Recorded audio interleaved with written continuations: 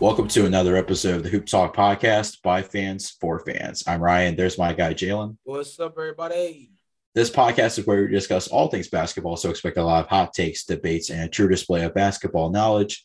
Let's get right into it. Our topic today is our NBA end of the year panel discussion for the NBA awards. So we're going to talk about the MVP award, Defensive Player of the Year award, Coach of the Year, Most Improved Player, and then also Rookie of the Year as well.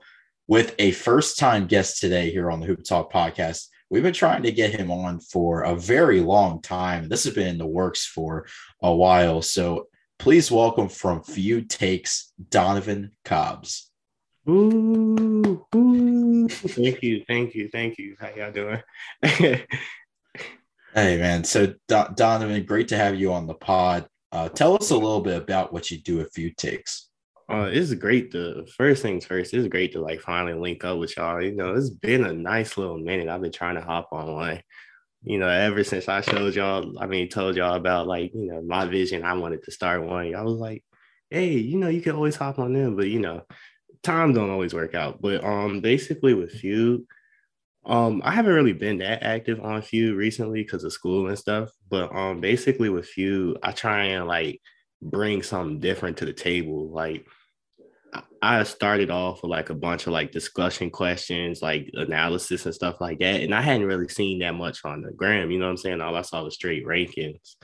Then I started doing rankings again because, it just was fun. I'm not gonna lie, I had fun doing rankings, but then I'm bringing back the analysis somewhere. So that's a little bit about how I'm running Feud. Yeah, man. Donovan's been in the mix in terms of messing with this NFL stuff. So we're going to see where he at on the NBA tip. But right now, the focus that we're touching on today, Ryan talked about it in the early stages of the episode. We're going to talk about the award ballots. And by end of the year, we just mean by the end of 2021. We're going into 2022. And we got about 2 months legitimately of a sample size of basketball. And with that, a lot has happened. I know that COVID has struck the league crazy, but nonetheless, that has not slowed down a lot of these guys from, showing their stuff and legitimately putting their teams on the map. So what we're going to do is we're going to go through the 6 main NBA awards: MVP, Defensive Player of the Year, Rookie of the Year, Sixth Man of the Year, Coach of the Year, and Most Improved Player. And the way we're going to do this is ballot style. So it's just like how you would normally do it at the end of the year. There's a select group of people from the media who put in their top. Typically for them, it's top 5. For us, we're going to do top 3.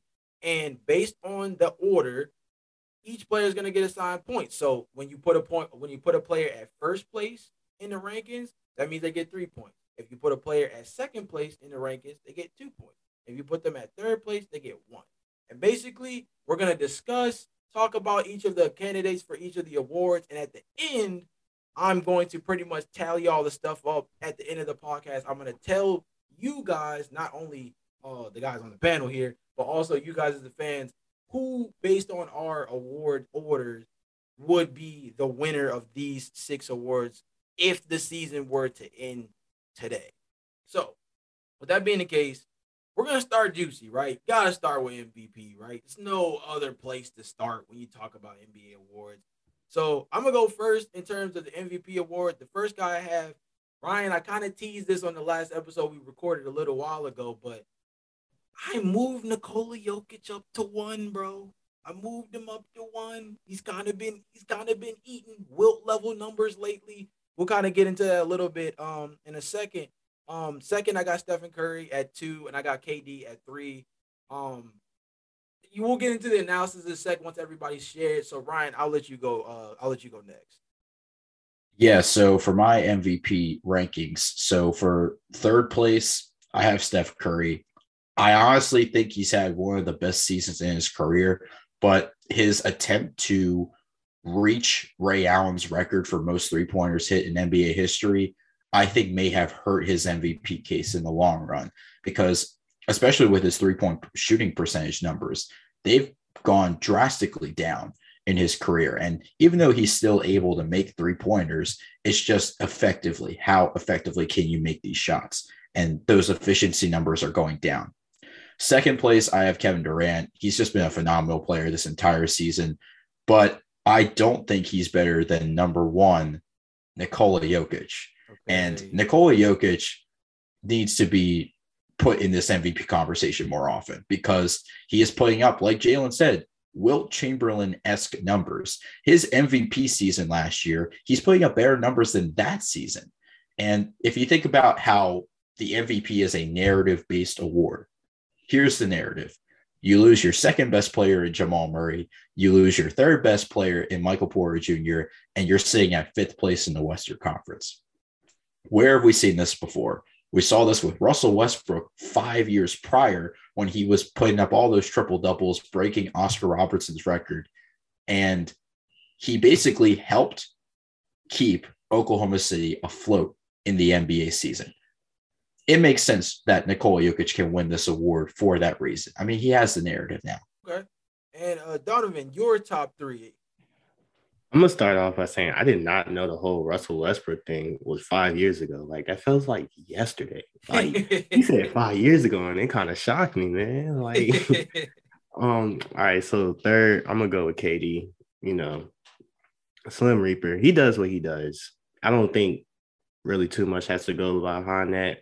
I'm gonna just like introduce my top three, and then I guess we can get into the analysis later. Second, I'm gonna go Jokic. I know for you guys, that's gonna be like, wow, like Jokic at two. I understand that. And then number one, I'm gonna go with Curry. Um, the reason why I do feel like Curry is number one, like you said, you made a great point about his efficiency going down drastically after, him really chasing that. But I feel like if you like take that into consideration, like, okay, Curry's chasing these stats. So that's why his like efficiency took a dip. And I feel like if it went back up, he should be the leader for it because he's putting up identical numbers as last year. And last year he put up identical numbers as his unanimous MVP season. So that's why I got Curry at number one. Even though I do understand that Jokic is putting up better numbers, like you said, than last year, which was his MVP season. But unanimous MVP, leader of the best team in the West, I got to give it to Curry. And so I'm going to add a quick point to that before I actually throw it to Ryan, because I want to ask Ryan a question based on something we discussed with Rashad. But just to add on top of that, the big thing with Curry for me, and I had him number one last time we discussed MVP. I'll just be brutally honest. And I thought the reason for me is because when you look at the squad that he has, right, especially with the fact that Clay has been out, Jordan Poole has had to play a lot above his typical expectation level. He was a breakout player candidate coming into this year, and so far he's played up to that level.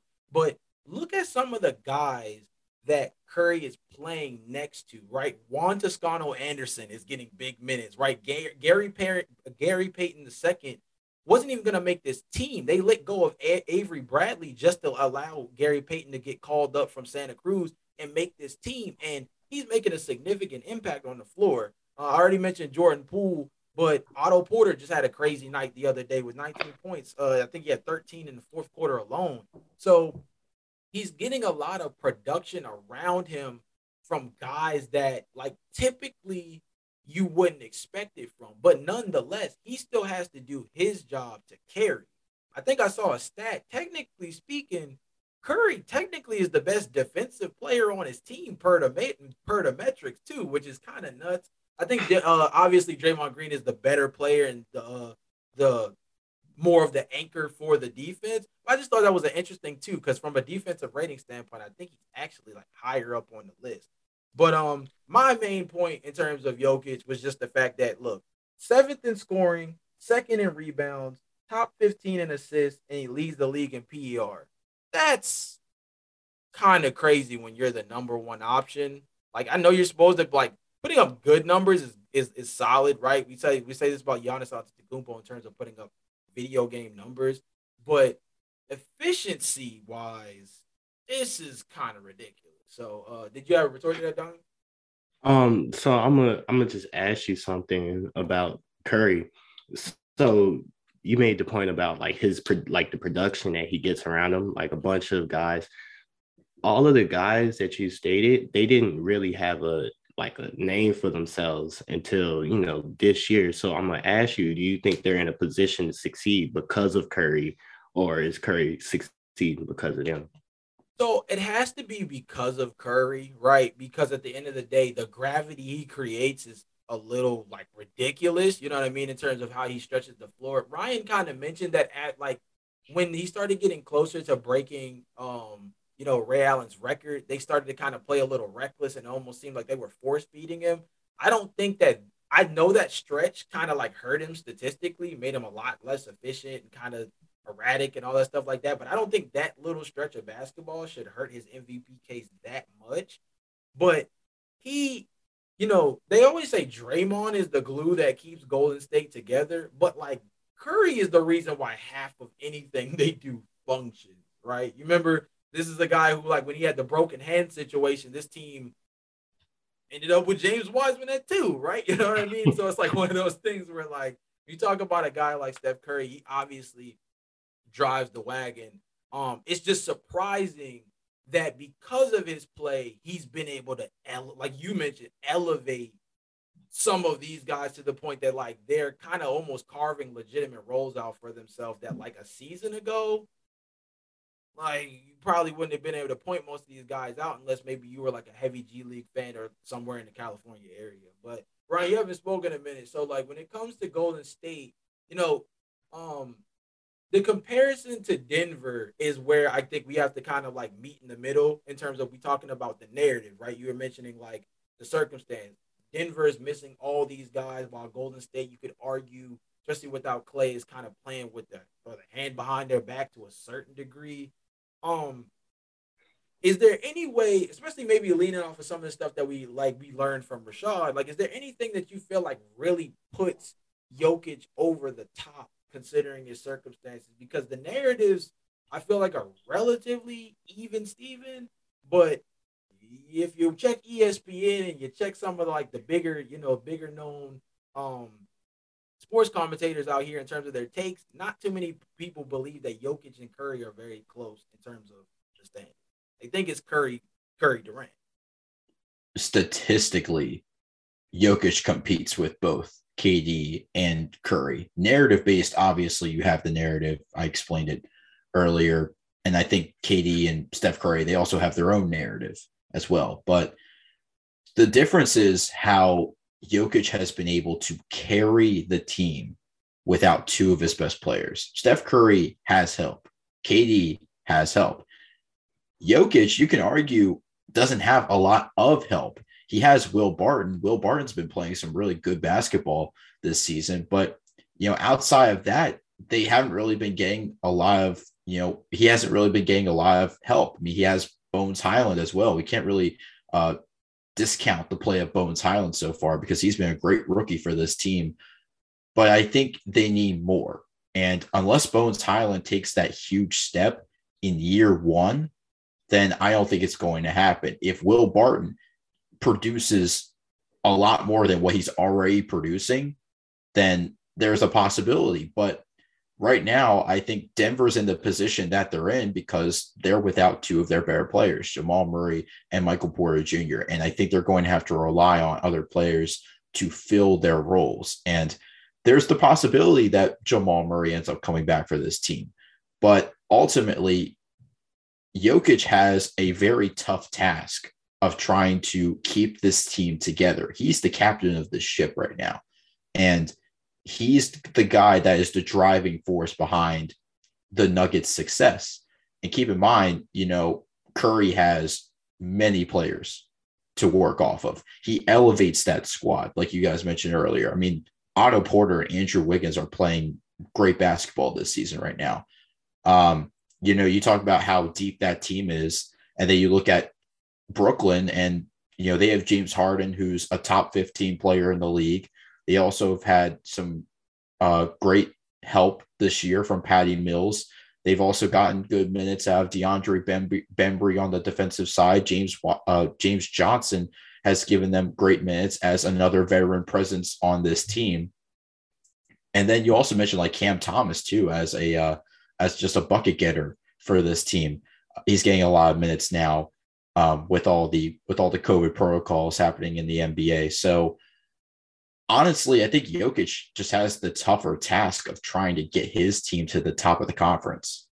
just to close up the MVP segment, the put a bow on this. The one guy we didn't talk about very heavily is Kevin Durant. I mean, just to kind of clean things up, he leads the league in scoring right now, 29.7 points per game, third in PER, which is huge considering that he has just been extremely efficient as a scorer. I think the only thing that's counting against him is that he doesn't really make anyone else better. That's something else that we've discussed a lot throughout this conversation. You know, Donovan brought up the idea of like Curry elevating the group around him with the kind of gravity he brings and just the overall play style that he creates for Golden State. And then of course we already know who Jokic is for Denver in terms of him being the central hub for how this team does anything. You know what I mean? Especially on the offensive end. The fact that Jokic has improved defensively is actually the scary part because if he can be a legitimate two-way player, I mean, not Giannis level two-way, but if he can be a legitimate at least threat defensively and be putting up these kind of offensive numbers, I mean, it's going to be crazy to see how he progresses. And I mean, we know Denver's a playoff team, Ryan. I think your point about where they end up in the hierarchy in terms of the West at the end of the season will have a lot to do with where voters sway in terms of either being in favor of them or against them. But Donovan, I'm actually going to start with you on this next one. We're going to go to Defensive Player of the Year. So you can name out your three, and then I'll go to Ryan, and I'll go me, and we'll keep the ball rolling. All right. So third, I'm gonna go with Miles Turner. I really wish he got more like playing time, more opportunity because Indiana is just a bad place for him. Like he can't really like. I don't think he can really coexist with Sabonis. That's just my personal thing, but I don't really know if he can coexist with Sabonis. Second, I'm gonna go Gobert just because I'm a huge Gobert guy. You can never go wrong with the Stifle Tower. Never ever go wrong with him. And then number one, it's a guy I really do not like, but I respect his game. I'm going back with another Warrior at one. I'm going Draymond at one. For some Golden State, is Golden State still number one in defensive efficiency? Yeah, they're still up there. I think they're top. I know they're top three, but I think they still are at number one, which is nuts. Which is insane to me because you have a team with Steph Curry on it, and he's known for having the biggest shot, one of the biggest shots in history hit on him. He's not a defensive guy, and the fact that they're a top defensive team in the league, it's all because of Draymond's leadership and how he plays on the court. And I'm just going, I'm gonna tip my hat to him. So I got him at number one in my defensive player of the year awards. So we gonna have to come back to that. You not liking Draymond Green point because I gotta figure out what the beef with that one is. But Ryan, I'm just a Bron stan. I'm a Bron. Okay. Okay, I can say that real fast. All right, that's fair. That's fair. I ain't mad at it. Ryan, who's your top three, bro?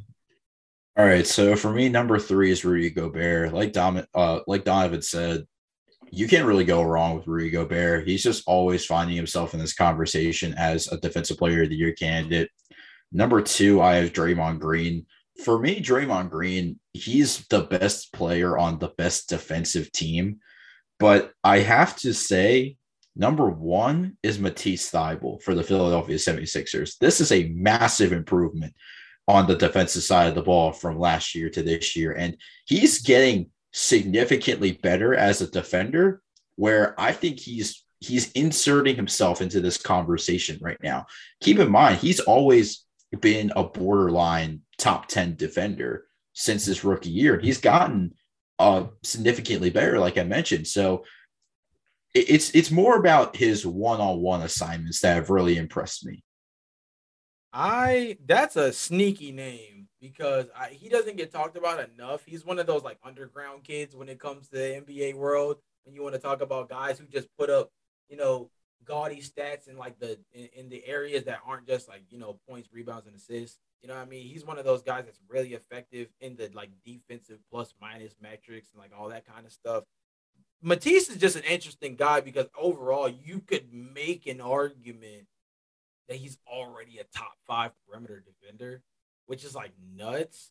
Because if he even remotely had some kind of offensive game, he'd be a world breaker. Like that's the crazy part. Like if he even had an ounce of a legitimate offensive like game, he'd be nuts. Like, I think when you talk about on his own team, if Tobias Harris had 2 ounces of what Matisse Thybulle has defensively, you could argue that Tobias would be the best player on the team, just out of the fact that Tobias already has the overall offensive skill package, but he doesn't lock down on defense the way Matisse gets jiggy. You know what I mean? So it's one of those things where it's like, it just goes to tell you just how dangerous he is as an individual guy. And I mean, he's going to play a huge factor against a lot of the wings in the East, right? Jason Tatum, Kevin Durant. You go through, you talk about guys like DeMar DeRozan and Zach LaVine who are for the Bulls. Like it gets the East got some bucket getters pretty much, and Matisse is going to be a huge part of that.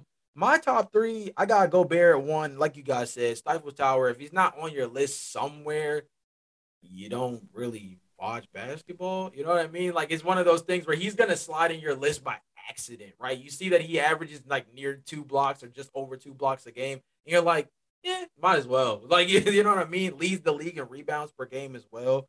So I mean, come on now. Draymond at 2. I had to agree with you guys on that one, and you know, Donovan, you might have talked me off the leash on that one. I might even have to low key move bro guy up because I mean, again, it comes down to the supporting cast. It is huge that Draymond has been able to do what he's done so far this season. But I had to go with Giannis. I went with Giannis at number 1. And my reason for that is because you talk about Chris Middleton being out for a short period of time, Drew Holiday being out for a short period of time, another perimeter defender for them being Dante DiVincenzo just got back from injury. Brook Lopez basically got shot in game 1 during the Brooklyn Nets game and has not returned since. Back still, bro. And what that's led to is now not only is Giannis having to be the team's like arguably the team's best perimeter defender, but now he's got to take up the rim defender role that typically would be filled by a guy in Brook Lopez because you're not gonna ask Bobby Portis to do it. Like, come on now. And then on top of no offense to Bobby, but he's more of a bucket. I'm not asking him to guard the paint. And DeMarcus Cousins, solid defender, but again, he's kind of being slowly brought into the rotation. I still don't see him as a guy you're gonna lean on to be your main rim defender. You know what I'm saying? So with that being the case, Giannis has probably the biggest defensive responsibility of almost anybody in the NBA because he's doing it legitimately across all 5 positions. And we always say, talk about a 6'11" guy with that kind of ranginess, that kind of athleticism. Oh, he can guard all 5 spots. No. There's one thing to project it, and there's another thing to literally see it on the court on a regular basis. And this season, more than ever, considering Brook Lopez has been out so long, Giannis has been forced to show his versatility on full display. So, I mean, that's who I have. But like, going back to you guys' Draymond points real fast, this guy defensively it seems like he doesn't age. It's like ridiculous. Like I think it just comes down to IQ because he's not doing it off athleticism. You know what I mean? So I mean solid points across the board when you talk about defensive player of the year. So yeah, pretty much to finish them up, I kind of wanted to pass the final points over to you guys in case you guys have any like final statements on your list. Ryan, I'll start with you just because again that Matisse point is huge. But talk about the rest of your list too. Any further points on Draymond Green or especially Gobert, who tends to kind of be a staple for this award nowadays. Yeah, I mean, with Rudy Gobert, it's if you've watched him over the past couple of years, he's always made a name for himself as a defensive guy, always a solid rim protector, able to protect the paint. That's pretty much what he's known for. And he's pretty much the anchor on why Utah's a highly rated defensive team in the NBA. And then when you look at Draymond Green, I mean, he's always been a solid defensive player. There isn't really a defensive skill that he does exceptionally well, but as a solid defender in and of itself is how he thrives and is what makes him go as a player. Because I mean, you look at Golden State as a team overall, defensive rating, they're the best defensive team in the league. They have a lot of great defensive players, and defensively, they're well coached by Steve Kerr. And, when you have great players who are playing great defense, it's pretty much a well-oiled unit to this point. It's a functioning unit to this point in the season so far on both sides of the floor for Golden State. But Matisse Thybulle, I read this on the NBA's Defensive Player of the Year ladder. and I think this is really interesting to point out. The players that he guards are shooting 8.6% worse in overall field goal accuracy. That's second behind Patrick Beverly, who is his is 9.6%. So the ability of Thibault to lock up players one-on-one is spectacular. Like, it's insane. And then you also talk about the fact that he ranks in top 10 in deflections and steals. There's the peskiness of his one-on-one defense. So honestly, I think this is his award to win. I think that's a fair point. I mean, you talk about his deflections and steals. The peskiness also comes with a bit of gambling.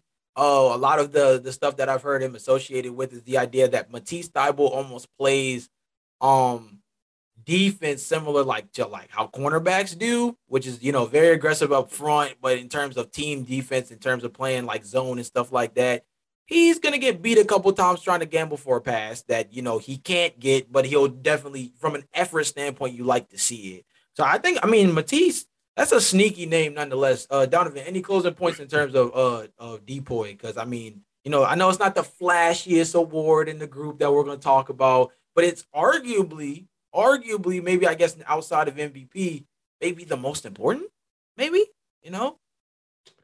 So I'm gonna add on to the Thibault point because I really like Thibault, but how you were saying like he's ultra aggressive and stuff like that, and he gets beat a couple times.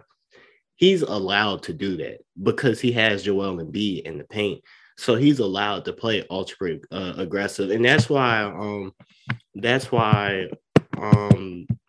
dang, Gobert. My goodness, I had a brain fart right there. But that's why Gobert is such a great defender, because he allows his like everybody else around him to play ultra aggressive on defense, because it's like, sure, you could beat me all day, backdoor all day, but guess what? Gobert is in the paint. You know what I'm saying? And same thing with like Miles Turner. But Thibault was an amazing pick. I remember when I first found out about him last year, studying did different stats and stuff. I was like, man, he's amazing. But the only thing is like his minutes per game, you know what I'm saying? Well, this was last year, and his offense ability also, like the point that you made, which I thought was a fantastic point, which also it kind of makes him like a liability to play sometimes, because it's like you're playing 4 or 5 basketball on the offensive end. But I really like the Thibault pick, and Giannis. You definitely swayed me to put Giannis, because I forgot all about Giannis. I mean, he's just always in the mix. You know what I mean? It's one of those things. Definitely. Giannis is tricky because even when you talk about MVP, like Giannis is definitely putting up like MVP level numbers, but like, Giannis is one of those guys where it's going to be tricky to give him MVP again. You know what I mean? Just out of the fact that it's like, how do you top what you've already done? I think Curry kind of is in a similar circumstance to a certain degree. And Jokic even is, just because I think some people still feel like they need to slander him for winning MVP by hook or crook last year, right? A lot of people thought he didn't deserve it last season. And so this season, they're not trying to give him his flowers when he's technically playing better than he did last season. And you can say the same thing for Curry. You said that, he's pretty much putting up very similar numbers to like his unanimous MVP season. Well, it's like, so how do you break that bar? Well, this year, the way he's able to do that was with the narrative, right? First, it was the breaking the Ray Allen record. Then it was the 3,000 threes. Then it's Golden State, arguably the best team in the West right now. And it kind of just keeps building up this narrative for him. So Giannis is in that area right now where, especially coming off a championship, you just wonder, is he ever really going to have a strong enough narrative to really be in the mix for MVP again? But defensive player of the year wise, I mean, it's hard to sleep on him. I think he's at least top 5. I know I put him at 1. Definitely. I think he's at least top 5 for sure. No, most definitely. One name I want to point out real quick before we move to Rookie of the Year, because Donovan, you reminded me of something when you were talking about Matisse Thybulle's minutes. Gary Payton II, Ryan, I've said this on the pod before. If Gary Payton II gets more minutes, I think he'll make an all-defensive team. I legitimately think that if he plays at least 25 minutes a game, he could legitimately make an all-defensive team. I don't know if it's going to happen, but that would be tough because he's for real. Sticking with the Garys, Gary Trent also leading the league in steals. Yeah, that's another guy that's not Yeah. talked about enough. You know what I'm saying? Because his offensive ability is, he's a good offensive player, but he's a great defender also. So I feel like that's another person. I wouldn't necessarily be like, yeah, defensive player of the year watch. Nah. But he's a great defender. So I give him his flowers just because it kind of like adds on with the theme. Nah, Donovan, we gonna have to have you on a pod for underrated players, bro. Me and Ryan love talking about like unsung dudes. So like Oh that's my, I that's gonna have love that's gonna have to be a that's gonna be have to be a pod for a different day, most bro. Because we could definitely. do that all day. But We could all talk about under. Like you probably go tell me about some guys that I was like, dang, I forgot about them. but let's talk about rookie of the year, right? Because rookies this year have been kind of thrown under the bus a little, right? The weird COVID year isn't helping in terms of development. A lot of the big time rookies are in situations where they're playing on teams that aren't that good. You know what I mean? Not that great. Not really playing too many televised games on top of that. But nonetheless, it's some solid rookies out here. So I'm actually gonna start this time, and my number 3 guy is Franz Wagner. This just recently happened. Straight, just keeping it G real. This happened yesterday. Dude dropped like 38, I think literally the other night, and I was just done. That was enough. I was like, you know what? The dude's a beast. Like, you know what I mean? Like I think he's top 5 amongst rookies in terms of points per game. Just been the most consistent guy. I mean, unfortunately for the Magic, he's also outplayed a top 5 pick in Jalen Suggs, who also got picked up for the same squad, which typically for the Magic, I think they would hope that it happened in reverse, and it was Franz that's the one kind of taking a little bit more time to come along. Nonetheless, Franz has been the truth. And he's just been he's fit in exactly the way they said he would coming out of Michigan. Number 2, I got Scotty Barnes. I was so on Scotty Barnes. Someone maybe even argue potentially downright disrespectful at one point when talking about how he would maybe translate to the next level because I just wasn't sure. And this was terrible bias because I was also very against getting Patrick Williams at number 4 as a Bulls fan. And that outside of this injury that he's faced this year, he's actually pretty much lived up to potential. So once again, I was kind of wrong on the Florida State boys again with Scotty. I got him at number 2. But at number 1, man, Evan Mobley. He's been a complete problem. Absolute force. Dude misses games, comes back, gets 3 blocks in the game. Dude's dang near averaging a double-double. He's just a straight problem. I mean, defensively, him being able to fit next to Jared Allen and Ryan, we talk about this so much on camera, off camera, text messages, Instagram DMs with other like basketball page. Like we were certain that like Evan Mobley plus Jared Allen plus insert, whether it's Kevin Love or you go across the board because they just have dumb amounts of bigs because they also picked up Laurie Markkinen. You look at all the bigs, you're just like, this is not gonna work. This is not gonna work. This is ridiculous. But Cleveland's top 3 in the East, so something's working. You know what I mean? So he's producing at such a high level as a rookie, and he's obviously translated the best of anybody in the group. I still think Cade Cunningham is somewhere in there. I think he's definitely top 5. Shout out Josh Giddey, who just barely missed my list as well. But those are my top 3. Ryan, I'm gonna go next to you. Yeah, so I have to agree with you with Franz Wagner number 3, and it's more with his recent stretch. In 13 games in the month of December, he's putting up 19.5 points per game, 5.3 rebounds, and 3.3 assists per game. Like that's maybe the most impressive stretch in the season for a rookie in 13 games. And not to mention, like he's doing it for the Orlando Magic, outplaying Jalen Suggs. I think East Rookie of the Month has to go to Franz Wagner at this point because he's definitely putting up some great numbers against great teams. And I think, when you look at their game against Milwaukee, I think that's the game when he had 38 points, right? I believe so, yeah. Correct me if I'm wrong. I think that was correct me if I'm wrong if that was the 38-point game. But first of all, he did that against Milwaukee. Like, right. Like, just talking about them being a legitimate defense with Giannis, who I had at the top of Depoy, and like he does that.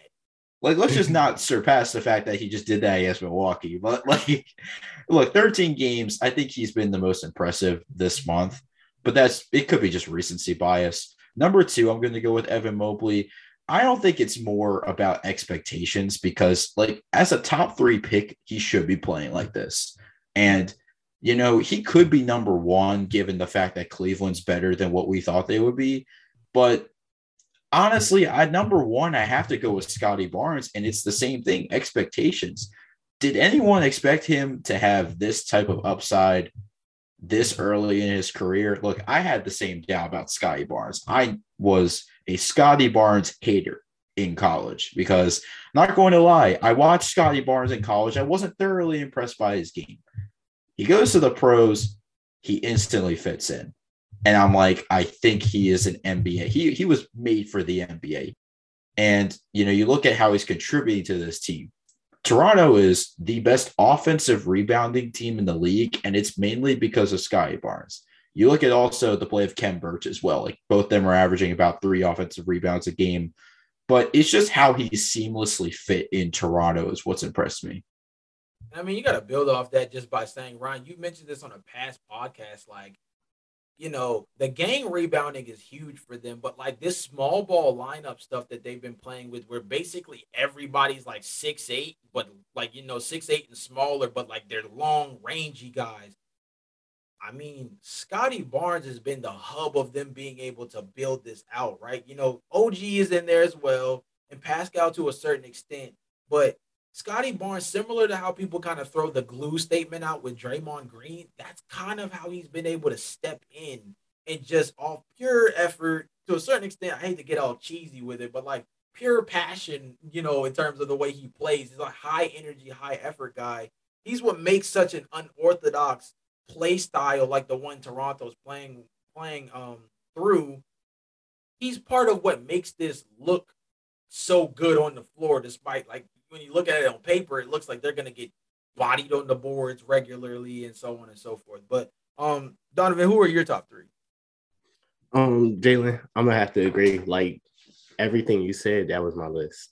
Oh, in terms of okay, so yeah, so we got Mobley at 1, Scotty at 2, and then Franz at 3. And yeah, I mean that's fair. The defining factor of Mobley over, because I love both players. Like I like Florida State, like in basketball wise, even though I'm a UNC basketball fan. Let's go. I like that. I do enjoy watching Florida State play. You know what I'm saying? Like the only time I root against Florida State is when they play North Carolina. But I think the main like defining factor of why I have Mobley over Barnes is just because of the fact that the Cavs are a top 5 team in the East. You know what I'm saying? And I know that doesn't all just go to Mobley, like, hey, Cavs are a top 5 team in the East and we had a top 3 pick. Yeah, it's all on him, great job. But I think because of the fact that the overabundance of bigs and stuff like that, he's just a freak of nature. You know what I'm saying? Like, you can't like, you got to go to the lab to make a player like him. Like, that is an NBA 2K created player. You know what I'm saying?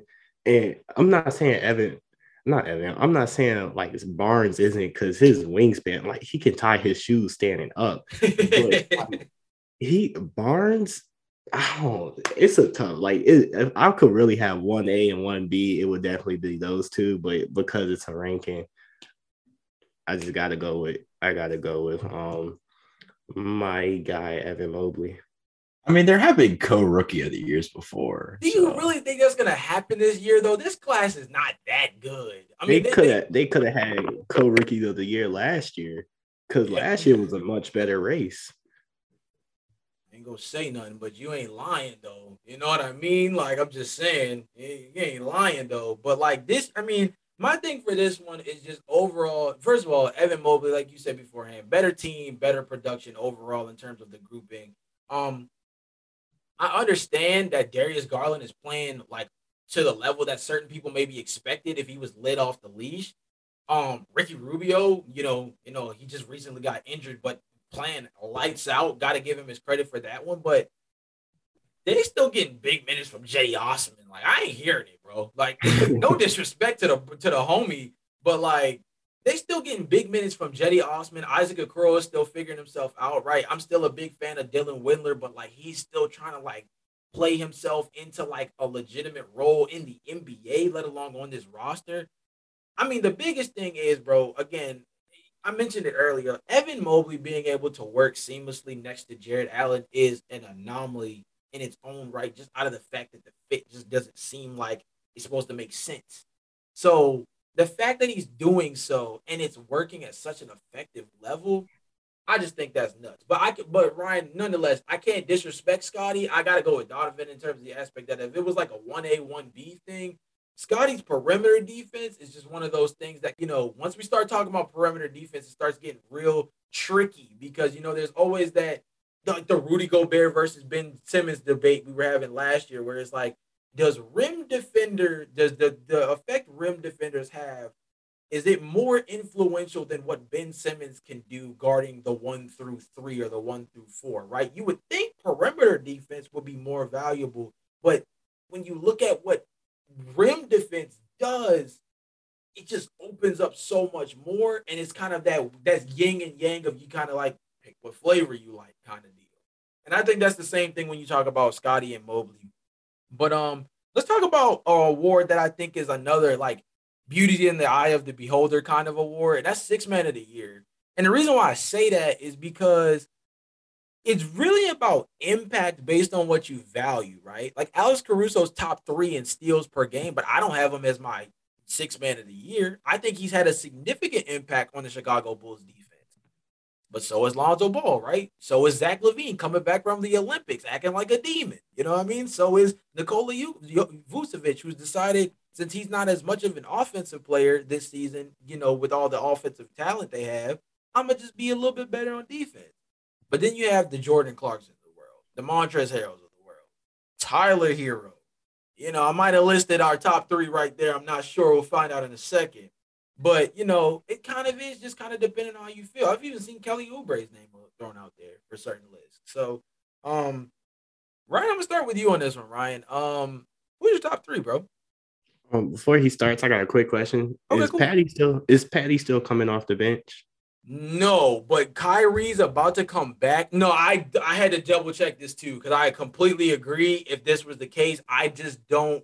If Kyrie, the whole part-time player thing is where this gets kind of janky, really weird. So it's gonna take until we get closer to the end of the year to see if Patty will qualify for games played off the bench. But technically, as of right now, it doesn't classify for what we're doing because we're just going for so far. Okay. So as of right now, technically not enough, but he's a guy who we might have to watch in like the later parts of the season. But nonetheless. So I think for me, this was the tough one because I think between this and most improved player, there were a lot of players you could put in for these lists. So number 3, I'm going to go with Kelly Oubre, and this barely edged out Alex Caruso because I think Alex Caruso has been a very solid defender, despite like numerically what he's putting up. You look at how he's played on defense, he's been locking up. Kelly Oubre, his ability to be a microwave scorer coming off the bench for the Hornets is what's been impressive. Because remember, when he was with Golden State to start the year last year, what was the big thing that everybody was talking about? The fact he couldn't really make any shots. Like he started, I don't know what the statistics were exactly. It was like 19 from 3. Yeah. I think his first 19 shots were all bricks. Yeah, it was like 0 of 16 from 3, and he kept chucking them up anyway, and they weren't going in.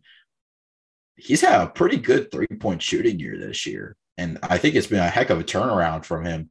And he's also a freak athlete too. So I just love watching Kelly Oubre play basketball. I think my second best player for this list would be Montrezl Harrell. He's just a mainstay in this category for Six Man of the Year, a defensive menace for the Washington Wizards, somebody that can attack the glass, just be an antagonist to the opposing team's best player.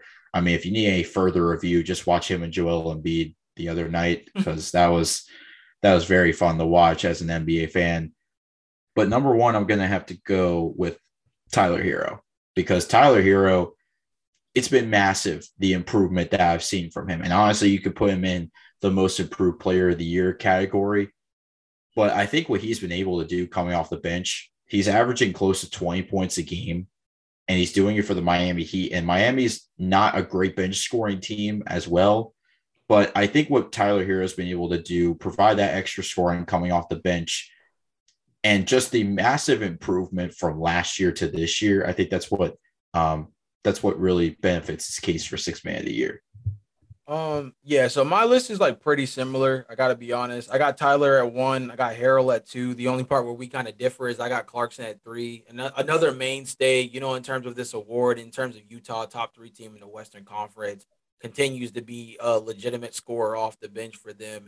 Handles the ball, which is huge because when Mike Conley and Donovan Mitchell come off the floor, pretty much Joe Ingles and Jordan Clarkson going to work in terms of handling the rock.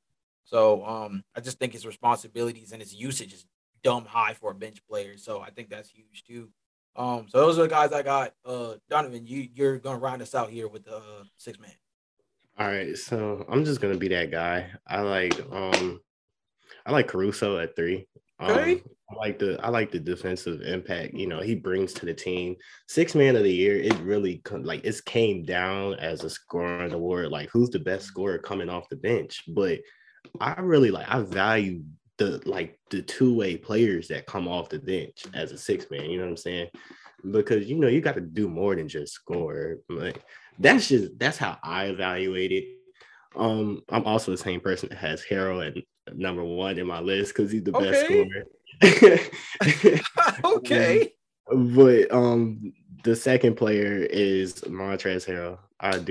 I'm a fan of him. He didn't really work out in LA, but that LA experience for everybody, you got to get out of there. Like we could spend a whole nother pod just talking about the Lakers. Seriously. So that concludes my list. Would be Hero at 1, not Hero. Dang, Hero and Hero sounds so similar. The way you got Hero at 1, you said? Yeah, I got Tyler Hero at 1. I got Montrezl Harrell at 2, and then I got Alex Caruso at 3. And I really like the two-way impact that both Montrezl and Alex both bring to their teams because they already have a bunch of great scorers.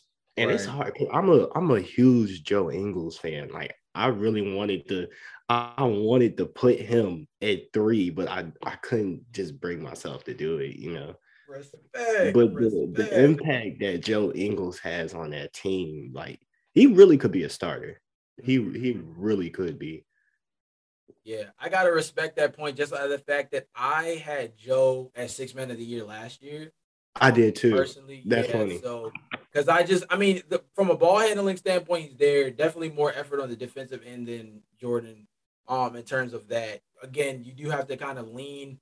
When you talk about the voting process, they tend to lean with the score, like you mentioned beforehand, which we all kind of took that into account when we put our list together in one way or another. I like the Caruso point just out of the fact that, like, from a defensive culture impact standpoint, him and Lonzo being input into this group completely turned this defense around. And I've been saying for probably like the last like couple of like weeks to like couple of months now since the acquisitions took place that a lot of people thought that this was going to be a high octane offense and a very subpar bottom 5 defense. And I just wasn't hearing it. Like there's no way the personnel, Zach coming off the Olympics, which we all know what that does. There's going to be a guy in my most improved player ballot that came back from the Olympics and is really doing his thing right now. But Zach coming from there, DeMar DeRozan in a place that he wants to be in. Granted, he wanted to go to LA, but we did our thing too to make sure that we scoop them up. And they're both in the top 7 as a duo in scoring per game. They're the only duo in the top 10. And then you throw on top of that, defensively, you got a guy like Lonzo. You got Javonte Green, who's athletic on that end. Derrick Jones Jr., who I actually kind of like, despite the fact that I keep trying to put him in trade talks. And then you throw on top of that, obviously, like you said before, I had Alex Caruso as well. So respect to Joe, man. Respect to Joe Ingles. Man, that dude just barely missed our list, and I swear, he would have ended up missing our list as a starter because I swear he can make somebody's top 5 rotation for a lot of these other teams. Let's go to an award that's like a little bit harder to like explain because you can't really like tell what they do, but we gotta speak on like their overall impact to a certain extent. That's coach of the year. Donovan, I'm gonna start with you on this one. Coach of the year, Fix. man, you kind of Yeah, right. coach of the year is tricky, and I know that one's one of those where you can't really, you can't really identify X's and O's as a way to kind of do things, but maybe you can lean on, team record or your expectations of the team in comparison to how they've played so far, and things of that nature. You can kind of lean off that. I got you. So, oh man, this one is tough. Where do I want to start? Bulls, you gotta. I don't even remember who's coaching the Bulls. Oh, Billy Donovan? Yeah. No problem.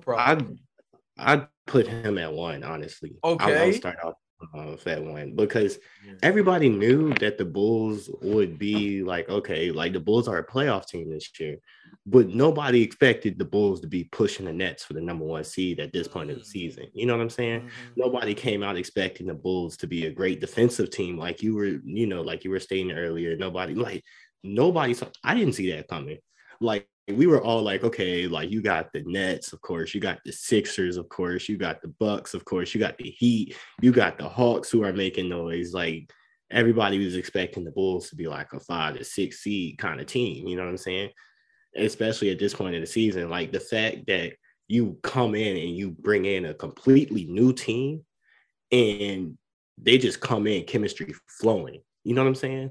Like, I got to tip my hat to them, you know what I'm saying? Because look at the Los Angeles experiment. It was going terrible. So I really, really got to tip my hat to him. Number 2, Monty for Phoenix. Facts. He should have won it last year. That is my strong opinion. And maybe I'm a little bit biased by putting him in that too, because I really feel like he should have won it last year. But he's still one of the best coaches in the NBA, in my opinion. Just because of the fact that he can connect with his players, he can get the most out of his players, and they all seem to enjoy playing for him. And then at number 3, a little bit of a surprise pick. I forgot what the Grizzlies head coach knew his name too. I actually know. Oh, Taylor Jenkins. Yeah, there we go. Taylor Jenkins. I got him at 3. They're a young team. They're playing with so much fun. They're on they on like a 6-game, 7-game win streak right now, right? They've been pretty good the last couple of games, especially with the fact that they were missing John Morant. So that was pretty huge. They've been balling out of their mind. Again, Memphis is another team that's exceeded everybody's expectations. This is supposed to be another play-in team. The talent on that roster, you look at it like, okay, John Morant. Who are the rest of these guys? Maybe Jaren Jackson, but who are the rest of these guys? And everybody's coming out and they're playing together as a team. And I value team basketball. I don't like the whole ISO thing that the Lakers do, no ball movement. So I really value team basketball. So that would be my list. That's a good 3. Ryan, who's your 3, bro? Okay, so for number 3, I'm going to go with Monty Williams. I think it's just the surefire decision to make Monty Williams a Coach of the Year nominee. It's just like Donovan said, it's just the ability to connect with his players. When you talk about the built-in relationship he already had with Chris Paul, like that factors in. Also, when we talk about, how he's been able to turn around the Phoenix Suns, like the team in the bubble went 8-0, and then they capitalized off of that season, and they went to the championship in 2020, and now they're championship contenders this year. Just impressive. Second, I have Billy Donovan. I think Billy Donovan's been impressive in his turnaround of the Chicago Bulls, but here's the thing, though. We already knew this team was going to be a playoff team, which is why, number 1, my Coach of the Year is JB Bickerstaff for the Cleveland Cavaliers, because no one expected this team to be this good at this point in the season. They're 3rd place right now. Like, I know Chicago, they had the ability to make the playoffs. And yes, I understand the expectations because they've exceeded them. They probably could have been a play-in team at best, but they made it to 2nd. They're 2nd in the East. Cleveland wasn't even supposed to make the playoffs at all, and now they're 3rd with this front court lineup that's been taking over the league with Mobley and Jared Allen, and then also just insert, third player here, either Kevin Love or Laurie Markkinen. But yeah, that's my coach of the year. My top three, I got JB at number one too. I gotta agree, man. Cleveland just been OD. I got my guy Billy Donovan at number two, bro. Bulls fan had to get a Bulls guy somewhere in the mix in here. So I mean, this been playing really well. And then number three, I got Steve Kerr, man. The group that he's playing with. I know Curry's like at top level MVP status, but he's getting the best out of dudes who, again, I understand Curry gets a lot of gravity, but he's the player development over the summer for guys like Jordan Poole, getting the most out of guys like Gary Payton, the second who was playing for Santa Cruz, over the time. That kind of stuff. They're getting, I mean, even their rookies, right? Even their rookies, especially Jonathan Kuminga, is already showing out pretty solid so far this season. So I think the development aspect of these guys has just been so huge. Let's get into our last award. We got a couple more minutes here before we end this out. And we're going to start with most improved player. Ryan, I'm going to let you start first. This is your favorite award, bro. The toughest award to choose from. Number three, I'm going to go with John Morant. I'm going to give him a vote here, even though I think he should be in the MVP race. He has improved in every statistical category, so it's there, but I think MVP is where he'll fit in better. Number two, I'm going to go with Dejounte Murray. It's just, improvement. And I think he's done a great job of improving. And I think he's also been a low-key triple-double king right now, which is very interesting. And he's playing up. He's kind of like this version's Russell Westbrook, and with the amount of triple doubles that he's playing up. And I wouldn't be surprised if it continues throughout this season, and he just continues to improve and help the Spurs win games. Number one, I'm going Miles Bridges. It's just he's improved in a lot of different aspects, and he's doing most of this in his I think it's like his third or fourth season in the league. I think it's fourth. Yeah. So I mean, he's improved in his athleticism. He's become a much more athletic player. He's a great isolation scorer. He's improved as a defender. He's just improved in a lot of other categories outside of the stats. So yeah, I think he gets the award. Yeah, Miles Bridges has been eating all year. Definitely one of the bigger upgrades of the offseason. Donovan, you're next, bro. All right, I want to start off with my two honorable mentions. My first one, Cole Anthony. I love Cole Anthony, UNC guy. I really wanted to put him in there, but I knew like deep down I couldn't. And then like at my fourth spot, it would probably be Darius Garland. Garland really, he's been balling out. Another one of those keys to Cleveland's success this year. But like his improvement is more like subtle. You know what I'm saying? Like real NBA fans will know, like, okay, like, he's really been improving, but like to the casual fan, to the eye, it's just like, oh, okay, well, a 4-point per game difference, that ain't nothing. But if you really see like the impact he has on his team, then you would be like, okay. But still, let me get into my real list. So 3, I got DeJounte Murray. Real one of my certified ballers, one of my guys. I've been a DeJounte fan since he came into the league. I'm a real big on the two-way players. I love two-way players. Like if you can ball, and then like if you can go get buckets, and then on the other side stop them from getting buckets, hey, I like you. And number 2, I want to put Ja there. I really want to put Ja at 1, like the steps that he's taken, like just starting with his shooting. His shooting is like infinitely better, you know what I'm saying? And that's really like helped his team out a lot. And then the number 1, like Ryan said, I got to go with Miles Bridges. And the one spot, him and LaMelo together are like, this team's future is really, really bright, you know what I'm saying? And his rap career too. Amazing. No, I'm playing. Yo, I'm dead. Bro had to throw that shade in there real quick. Nah, I had to throw it. Actually, though, it's not bad though, because like you've heard Detroit rap before, right? Yeah. It's like it fits in perfectly with Detroit rap, and I'm like, why does he rap like a Detroit rapper? Then I forgot, like he went to Michigan State, like, right? Grew up in that area. So when I got Miles Bridges at number 1 also. So I got Miles Bridges number one, unanimous there. I got Jordan Poole at number two. I mean, he was seen as a breakout player this year, and so far he's kind of lived up to the hype of it. My third guy I had was Keldon Johnson, San Antonio guy, but Keldon Johnson, the big thing for me, I know the points per game. Donovan mentioned it before about the subtle points per game increase. It's like, and nobody sees that. He only went up by less than 3 points per game. But here's the kicker for me, bro. He went from 33.1% or 33.1% from three last year to 47.2% this year. That's bonkers. And you talk about over the course of the summer. I told you these dudes coming from the Olympics, they are not playing games, bro. They've really learned under Greg Popovich, and it might not look like the funnest form of basketball sometimes when you watch USA basketball, but I mean, they come back on a mission when they come back to the league. So definitely solid group across the board. I think this was like a really interesting like way to do this, like balloting stuff. Just to kind of like round out the segment in terms of the way this whole episode went. I tallied all the points together, and based off our ballots, Jokic won MVP with 8 points. Draymond Green won Defensive Player of the Year with 7 points. Evan Mobley won Rookie of the Year with 8 points. Tyler Hero won Six-Man of the Year unanimously with 9 points.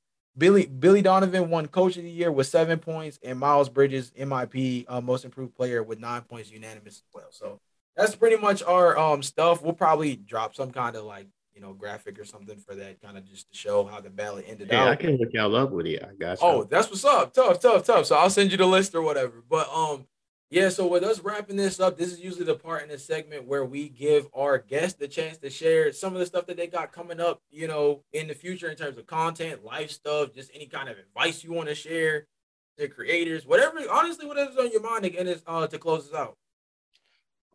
So yeah, so honestly, I've been like for some of my followers, like I might be like, oh man, like where you been at?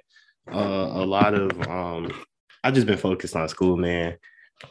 School and work and balancing, and just took like a nice mental break. It felt more of a job instead of like a hobby. And it kind of like for me to be passionate about something, it just has to be a hobby. It can't really be a job, or else it's gonna be like, I don't really want to do it. And like I'm really like committed to what I do.